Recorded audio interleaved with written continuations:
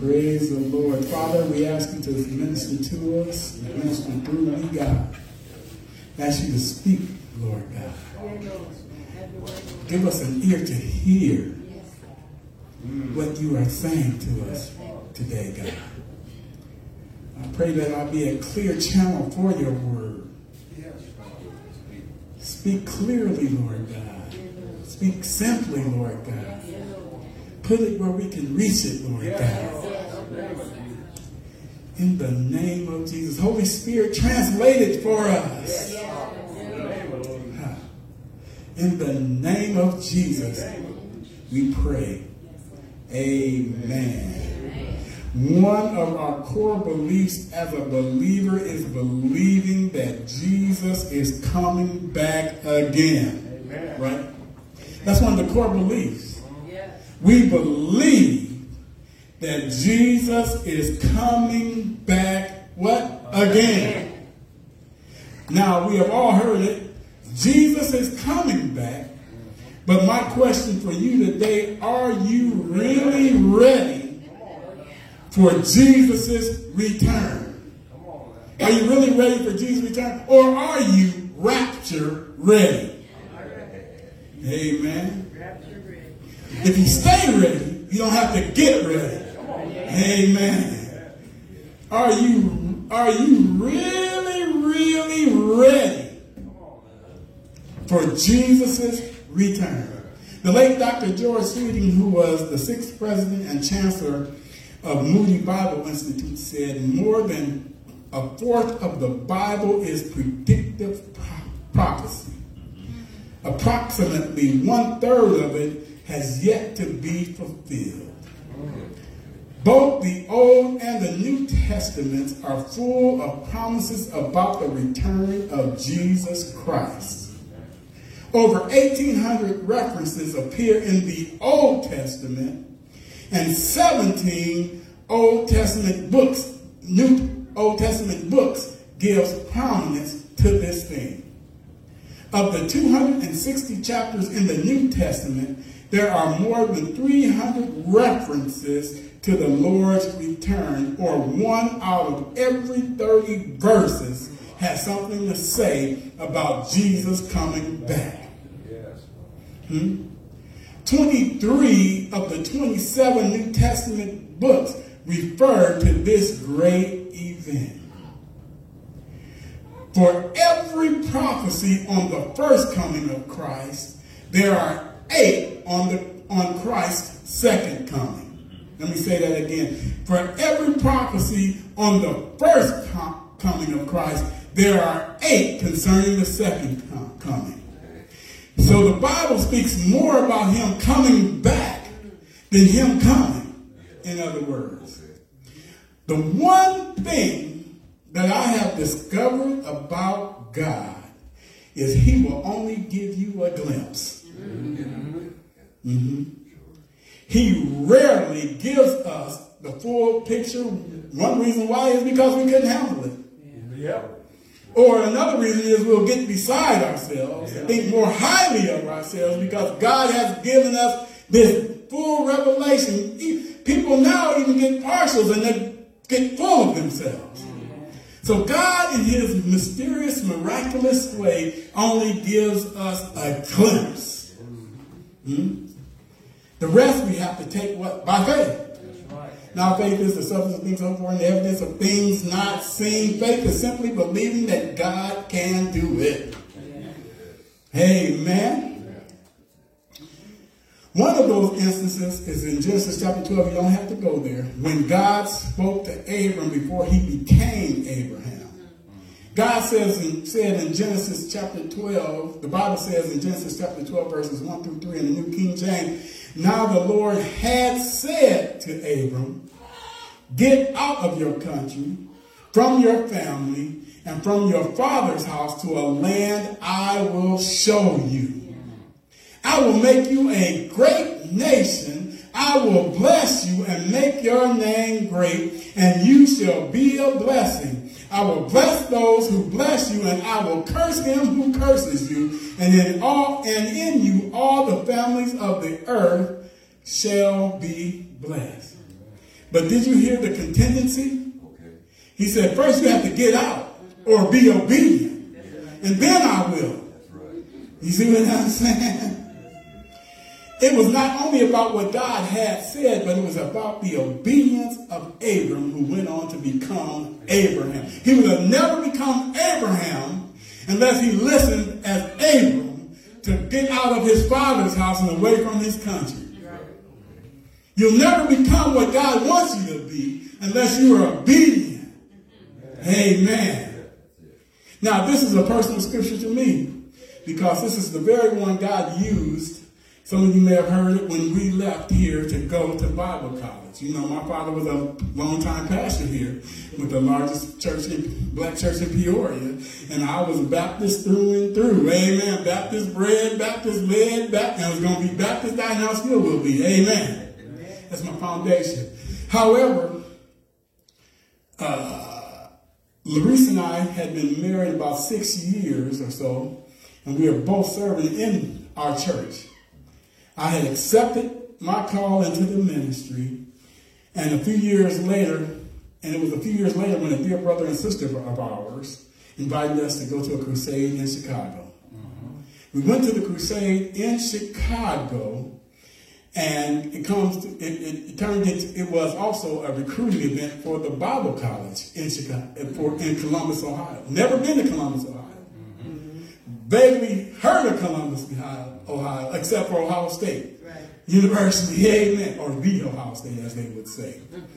Now, we heard they announced about the Bible college, and so we heard the announcement, and then during the break between services, we went up to the kiosk and talked to the representatives there. One of the representatives there went on to be Ashley's teacher, amen, when her husband was a Bible college instructor.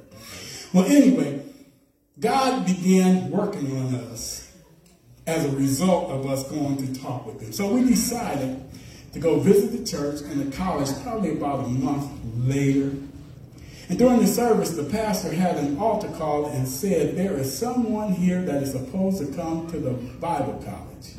Come to the altar now. Now, this church holds 5,200 seats. So it was a lot of people there. Amen. Without hesitation, your first lady took off from the altar, and I followed suit. And I followed suit. So the pastor, who was Pastor Parsley, said something to the effect, you are supposed to be here, and finances won't be the obstacle. Wow. Now, this was in June. School starts in August. We had just bought a house in Peoria. We had no money to go to school. And no way to do it except for God had said the finances would not be an obstacle. Amen. So he laid his hands on us several times, not just once, but several times. And then another thing I prayed for, and Larissa didn't know it, is that we would meet a couple there that we could come in, that we would meet and build a relationship with. So little did I know that, well, I did know because I prayed for it. But after church was over, Larissa went to the restroom and she met that lady in the bathroom. Her name is our sister now, Sinetra, and her husband is Paul. And we're friends and brothers and sisters to this day. And they began talking, and then we all met, and we ended up living in the same apartment complex, and so forth and so on. Now, keep in mind, I told you we just bought a house. Ashley herself had just turned 7, and we were fully plugged in to the church in the ministry. In fact, I was the minister of music, so we were fully engaged, fully engulfed in the church here. But God began to work on us. For this to work, we would need money, find renters for our house, find jobs, and find somewhere to live in Columbus besides me going to Bible college. But see, once we trusted God, he opened doors. From June till August the 13th, we would have to quit our jobs here, go find a place to live, and all of the above. Get with absolute nothing but our faith, mustard seed faith. Literally. But by the time we left here in August, on August the 13th, which was a Saturday, we had enough money to put a deposit and a couple months, well, 6 months worth of rent, or 4 months worth of rent. Had enough for me to get into college. Had enough to put Ashley in private Christian school. My mother and my aunt went to a restaurant and found some renters by just talking to people. So we had renters for our house. And it was all because we were obedient to God getting us out of our country, away from our family, to a place that we did not know, we didn't know anybody there. And he set us right there to grow us up spiritually. And then the God that took us there brought us here. With no money, little church. But God was able to do exceeding abundantly above all that we ask or seek because of our obedience. Amen. Amen. We had trusted God with only a glimpse from his word. He told us to get out. He told us to go. But he provided. Now, I'm not going to say it was easy. And we did have some struggles, but God provided every step of the way. Now, regarding Jesus' second coming, we don't know when, but the word does give us a glimpse at how he will come back. Let's go to 1 Corinthians chapter 15. We've got 2 portions of scripture. 1 Corinthians chapter 15, and then also 1 Thessalonians chapter 4. Now, while you turn there, both of these epistles were written by Apostle Paul.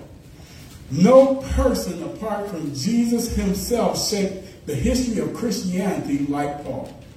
Even before he was a believer, his actions were significant.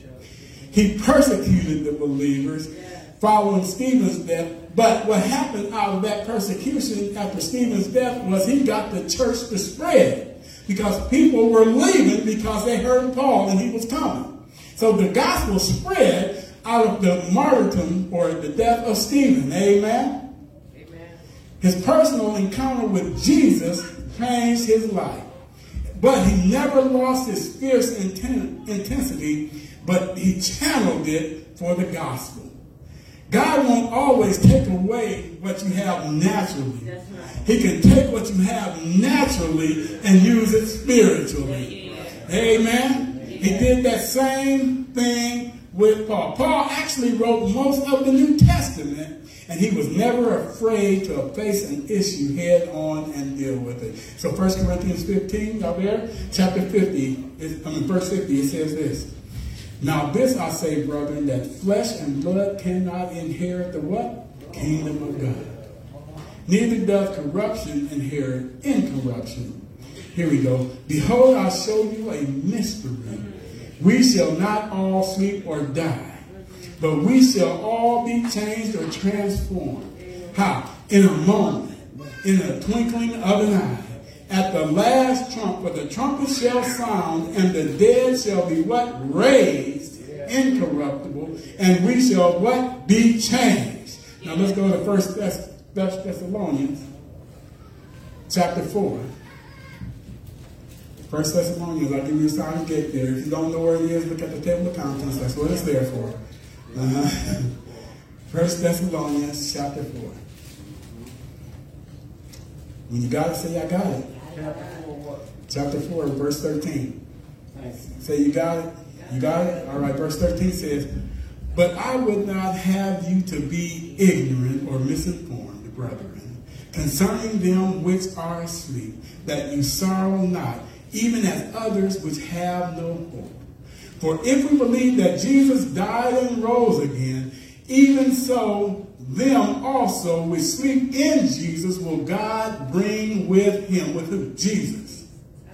For this we say unto you by the word of the Lord, that we which are alive and remain unto the coming of the Lord shall not prevent or precede them which are asleep. For the Lord himself shall descend or will come down from heaven with a shout, with the voice of the archangels and with the trump of God, or the trumpet call of God. And the dead in Christ shall rise first. Verse 17 says, then we which are alive and remain shall be what? Caught up. Caught up how? Together. With them where? In the clouds. To meet the Lord in the air. So shall we ever what? Be with the Lord. Verse 18 says, wherefore comfort one another with what? With these words. Now, we are not going to go into a deep theological debate about the rapture. Amen? But I want to point out that our modern understanding of rapture appears to have little or no connection with the eschatological,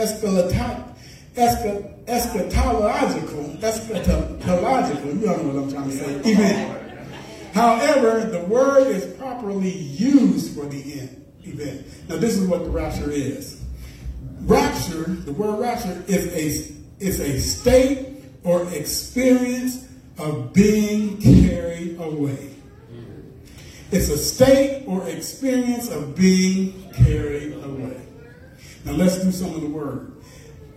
The etymology, I guess you could say.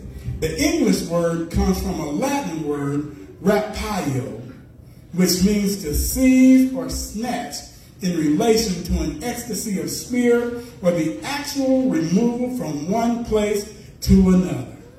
In other words, it means to be carried away in spirit or in body.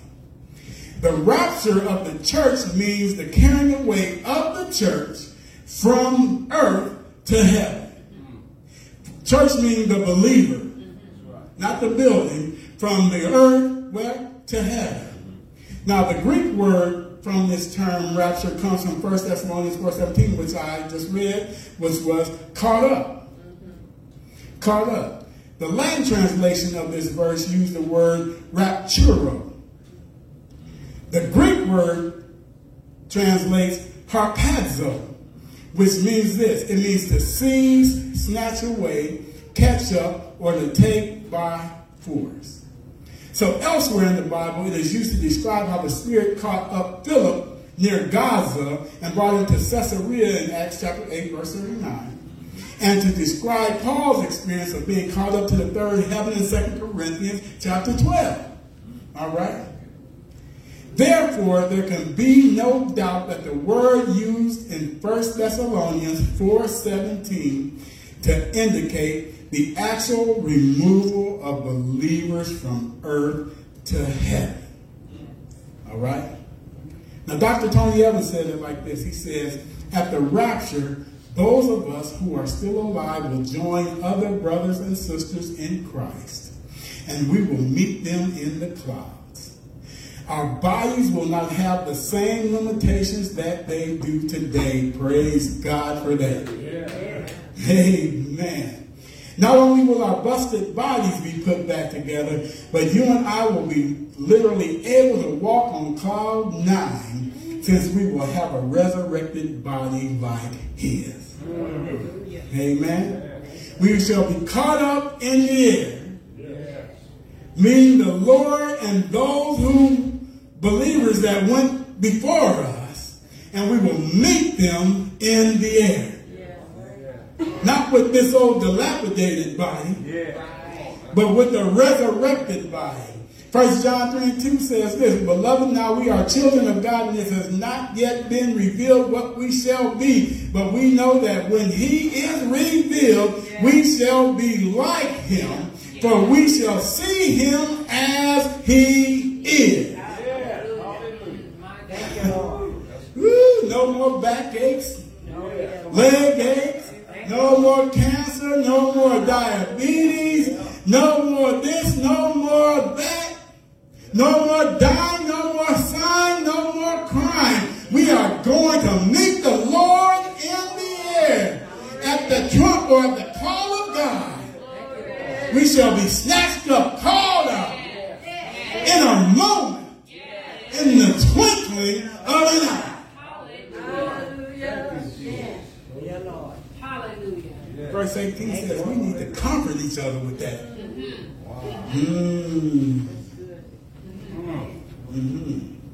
And look at chapter 5, verse 1. It says this. But of the times and the seasons, brethren, you have no need that I write to you. For yourselves know perfectly that the day of the Lord so cometh as a what? Thief in the night. Thief in the night. A thief does not send a note in advance. They will not send you an email or mail you a letter and saying on such and such a day, I am going to break in your house at 12 o'clock midnight. Right? No, a thief comes in when you are asleep, when you are least expecting it.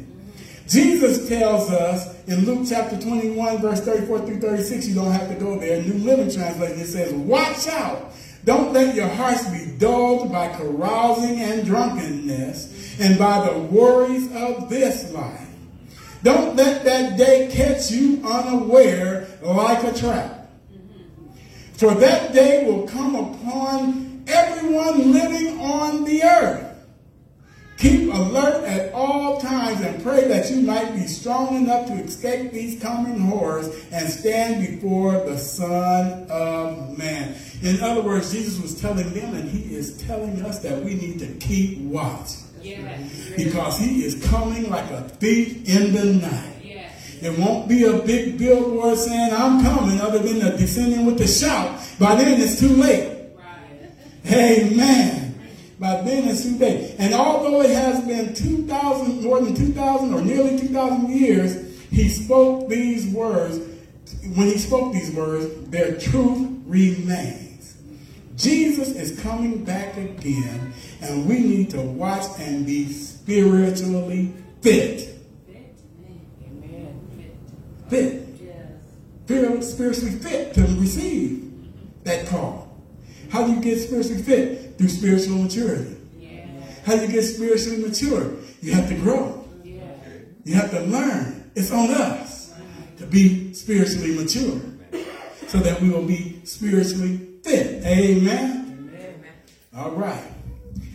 This is why I believe God is taking us through the Kingdom Living Discipleship class, because to be spiritually fit, you need to be spiritually mature, and to be spiritually mature, you need to grow spiritually. The book tells us that spiritual growth is progressively learning to let Christ live his life through us. That's how you spiritually grow. Now, don't let your mind and spirit be dulled by careless living, drinking, or foolishly pursuing pleasure.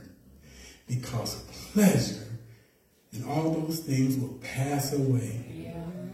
And just as he said, I am coming like a thief in the night. You won't be aware. You will be asleep. Spiritually, that is. And I'm going to sneak up on you. We are living in a day and time. The sign is here. Much more. Even though he said he wouldn't give us, a thief wouldn't give you a letter or note or an email, God has given us an email. Amen. Thank you. Amen. And saying, Jesus is coming back. So the question is again, am I? You need to ask yourself, am I really ready for Jesus' return? Am I really ready? He's coming as a thief in the night. Ask that question again. Am I really ready for him to come as a thief in the night into my life? When I'm not sitting in church? When I'm not around other believers? When I'm at home? When I'm driving down the street? When I'm in the store and somebody cuts me off? When they try to stop me when I'm trying to walk out of Walmart after they sent me through self-checkout? I just had to throw that in there. Amen. I'm going to leave that alone.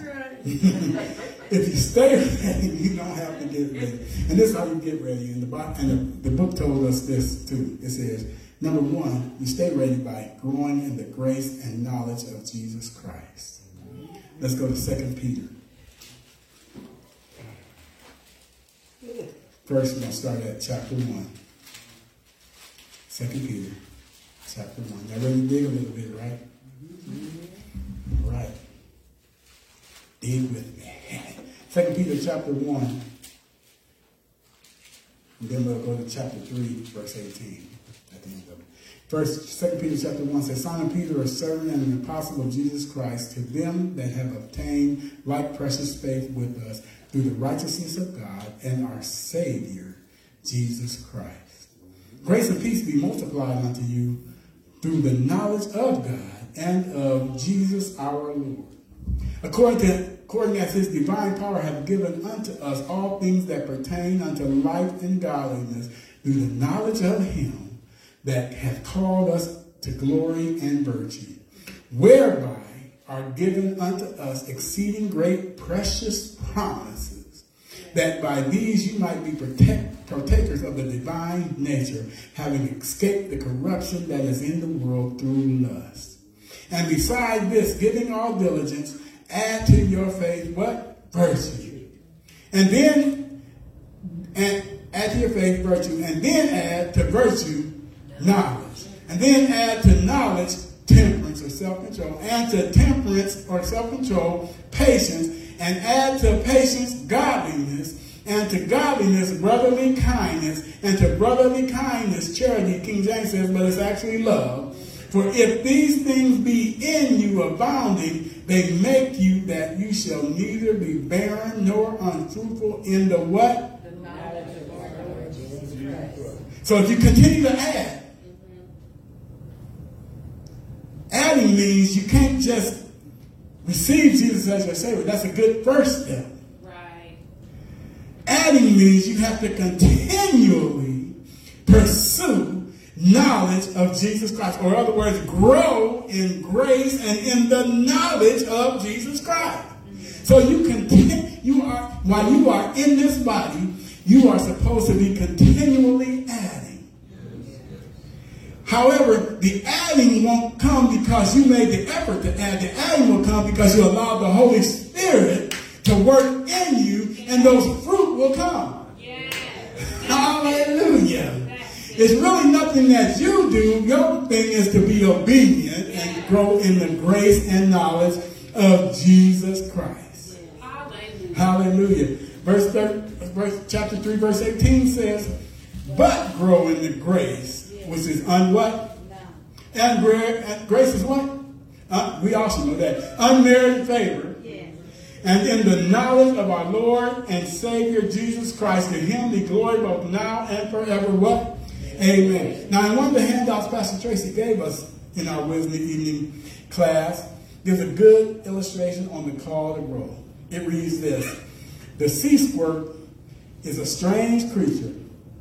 It's found attached to rocks and shells. It looks like a soft plastic tube waving with the current. Drawing its nutrients from the passing water, it lives a passive life far removed from its once active youth. The sea squirt starts life as a tadpole with a primitive spinal cord and brain that helps it find food and avoid harm. As a juvenile, it spends its days exploring the ocean, but something happens when it reaches adulthood. Settling on its rock, it stops exploring and growing.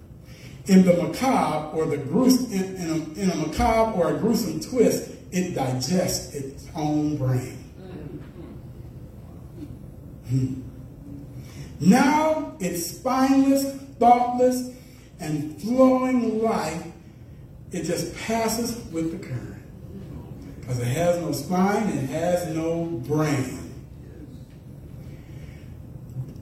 The Apostle Peter encourages us not to follow the sea squirt's fate.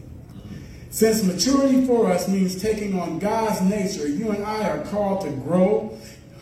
Grow mentally in our knowledge of Christ. Grow spiritually in traits like goodness, perseverance, and self-control, and practically by exploring new ways to love, offer hospitality, and serve others through our gifts. The gifts that God gave you, they are not your gifts to keep. The gifts that God gave you, you are to use them for the upbuilding of his kingdom. The gifts that he gave you is not when you feel like it. Because you ain't going to always feel like exercising the gifts that God gave you. However, for you to spiritually mature in those gifts, they have to be exercised. Hallelujah. Amen. Amen. It goes on to say that such growth, Peter says, such growth will stop us from living ineffective and unproductive life. This calling to grow is as vital for the 70-year-old as it is for the teenager. It's good for the young and it's good for the old, in other words. And bottom line is, you are never to get to the place where you believe that you don't need to grow. Right. Don't care how saved you believe you are, how deep you thought you were, you never get to the place where you have, as they used to say, arrived. There's always something that you can learn about God from the Word. You can read, like we said, you can read the scripture 100 times, and you can get 100 or more different things out of that same scripture. If you don't believe, try it, and ask the Holy Spirit to show you. Amen. God's nature is as vast as the ocean, and we barely swim a few feet. Right. Amen. So we need to explore his unending character and take on new spiritual adventures.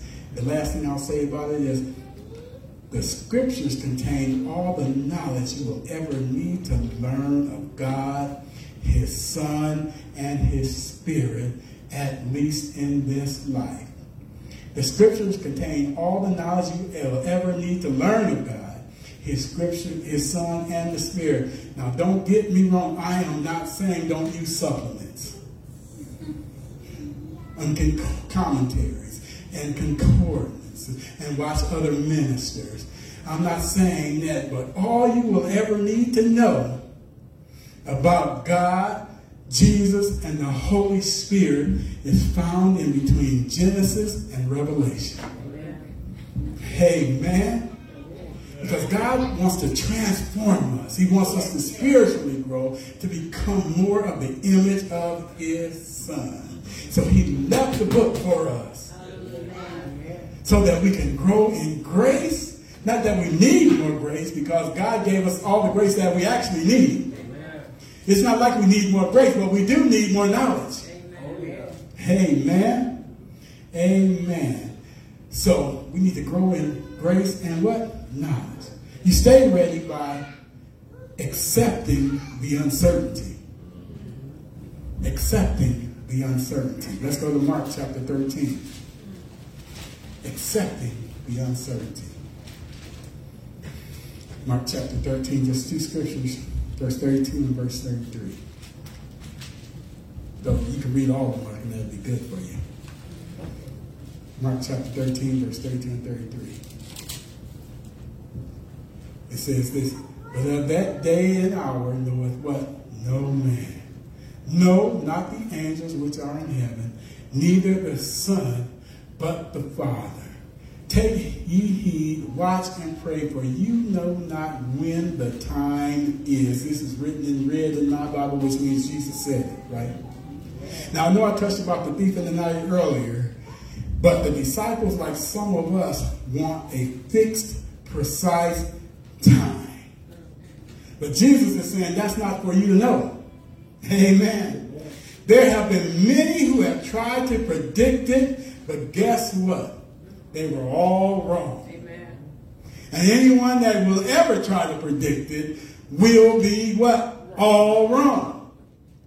People have tried to use numbers. They have tried to use this. They have tried to use the sun being at one point in the sky, or it seems like it stopped, and this, that, and the other thing. But guess what? They were all wrong in regards to when Jesus is coming back. The time of Jesus will not be revealed in advance to any man, woman, boy, or girl. It is only known by God the Father. It is, as the scripture says, it's not known by the angels, even though they enjoy intimacy with God and hover around his throne to do his bidding. And even though they continually cry out, holy, holy, holy is the Lord God Almighty, who was and who is to come, they have no knowledge of the time of Jesus' return. The angels don't know it. And when he spoke these words to his disciples, even he had no knowledge of the date and the time of his return. So I hear you asking, well, you're always saying that Jesus and the Father is one. Jesus and the Father is one. Well, how come Jesus can't know? Because if him and the Father are one, then he should know because they are one, right? Well, I'm glad you asked. Philippians chapter 2, verse 5 through 8 says this. New King James, let this mind be in you, which also was in Christ Jesus, who being in the form of God, did not consider it robbery to be equal with God, but made himself of no reputation, taking the form of a bondservant and coming in the likeness of men. And being found in appearance as a man, he humbled himself and became obedient to the point of death, even the death of the cross. So although Jesus was fully God, when he became a man, he voluntarily restricted the use of certain divine attributes. Yes, sir. Yes, sir. Because he became a man. He didn't know when his return would be because he became a man. So it restricted him from knowing a lot of things unless the Father directed it to him. Now, he demonstrated his omniscience or all-knowingness on several occasions, but he voluntarily restricted that omniscience to only those things God wanted him to know during the days of his humanity. So even though he was fully God, he was also fully man, and that restricted him from knowing everything at this time. Amen. Because God the Father had not revealed it to him.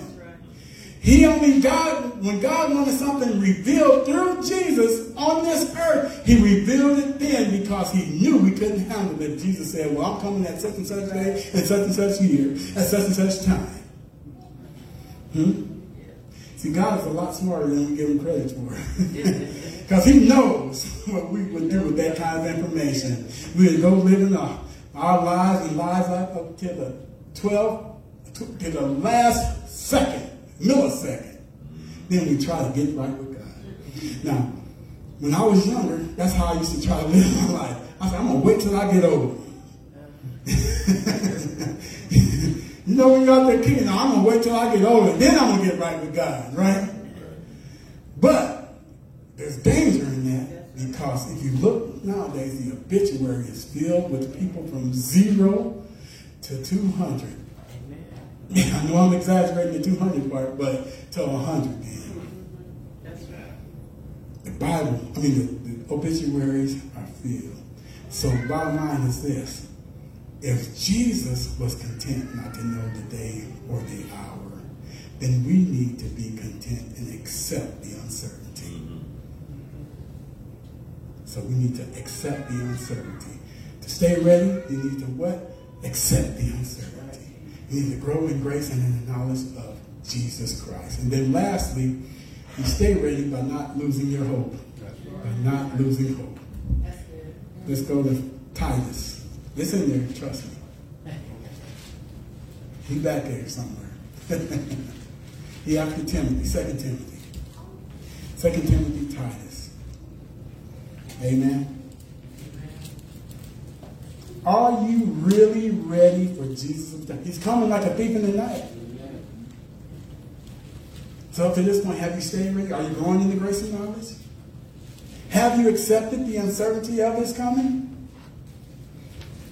And if you have, keep hanging on to your hope. Don't lose it. Amen? Amen. Titus 2, verse 11 through 13.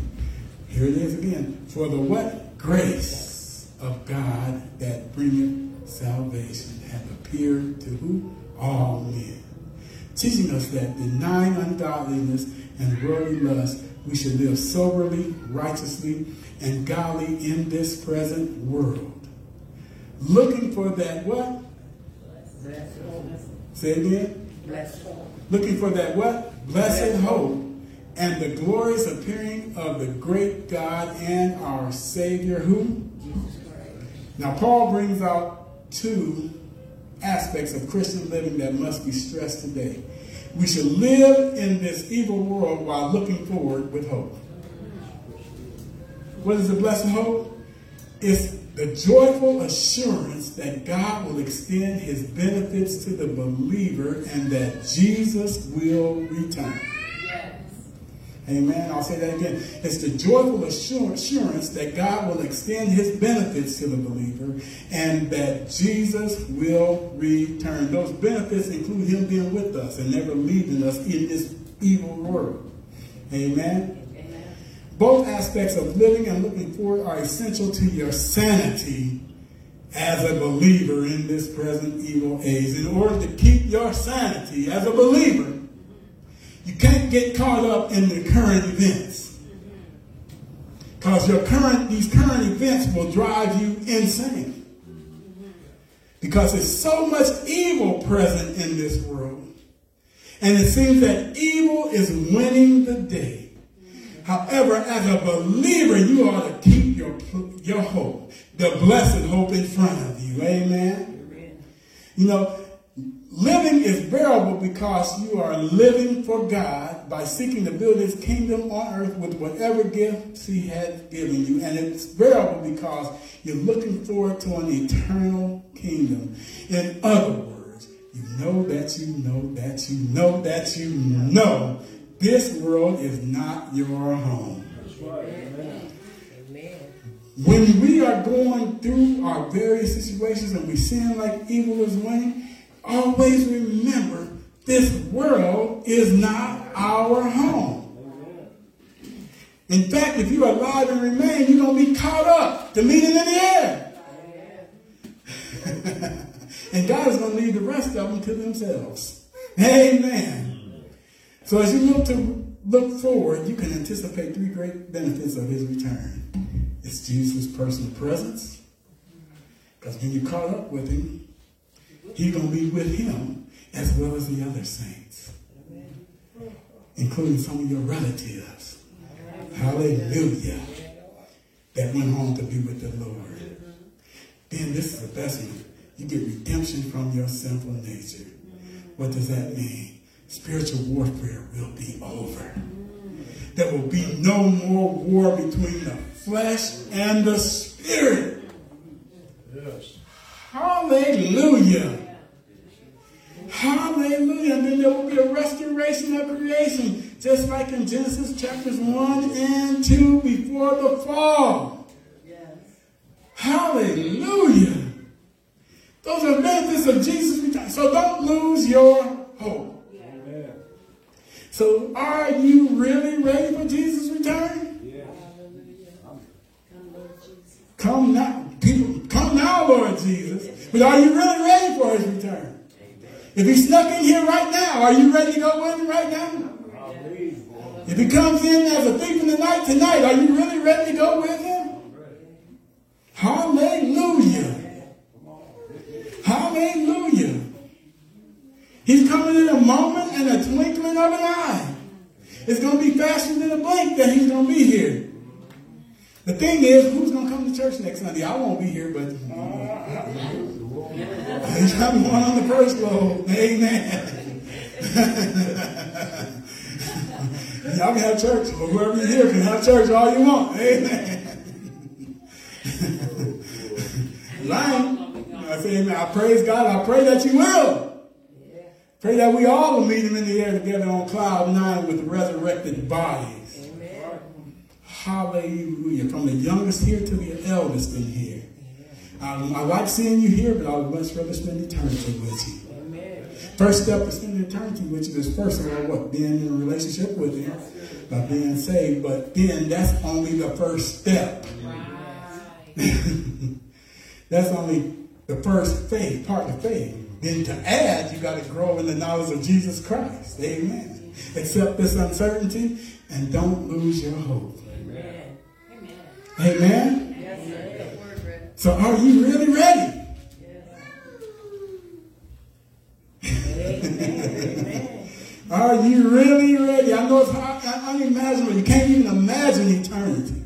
But the Bible does give us glimpses. Go read Revelation. It'll tell you what heaven is going to be like. If you don't like noise, you don't want to go to heaven because it's going to be loud. Amen. There's going to be some jumping and shouting and screaming. I know I plan to scream when I see Jesus. And as the song says, when I see Jesus, amen. Hallelujah. Hallelujah. So if you stay ready, you don't have to get ready. So stay ready by growing in the grace and knowledge, accepting the uncertainty, and not losing hope. But your first step is receiving Jesus, so get back with him. Amen. Shall we stand?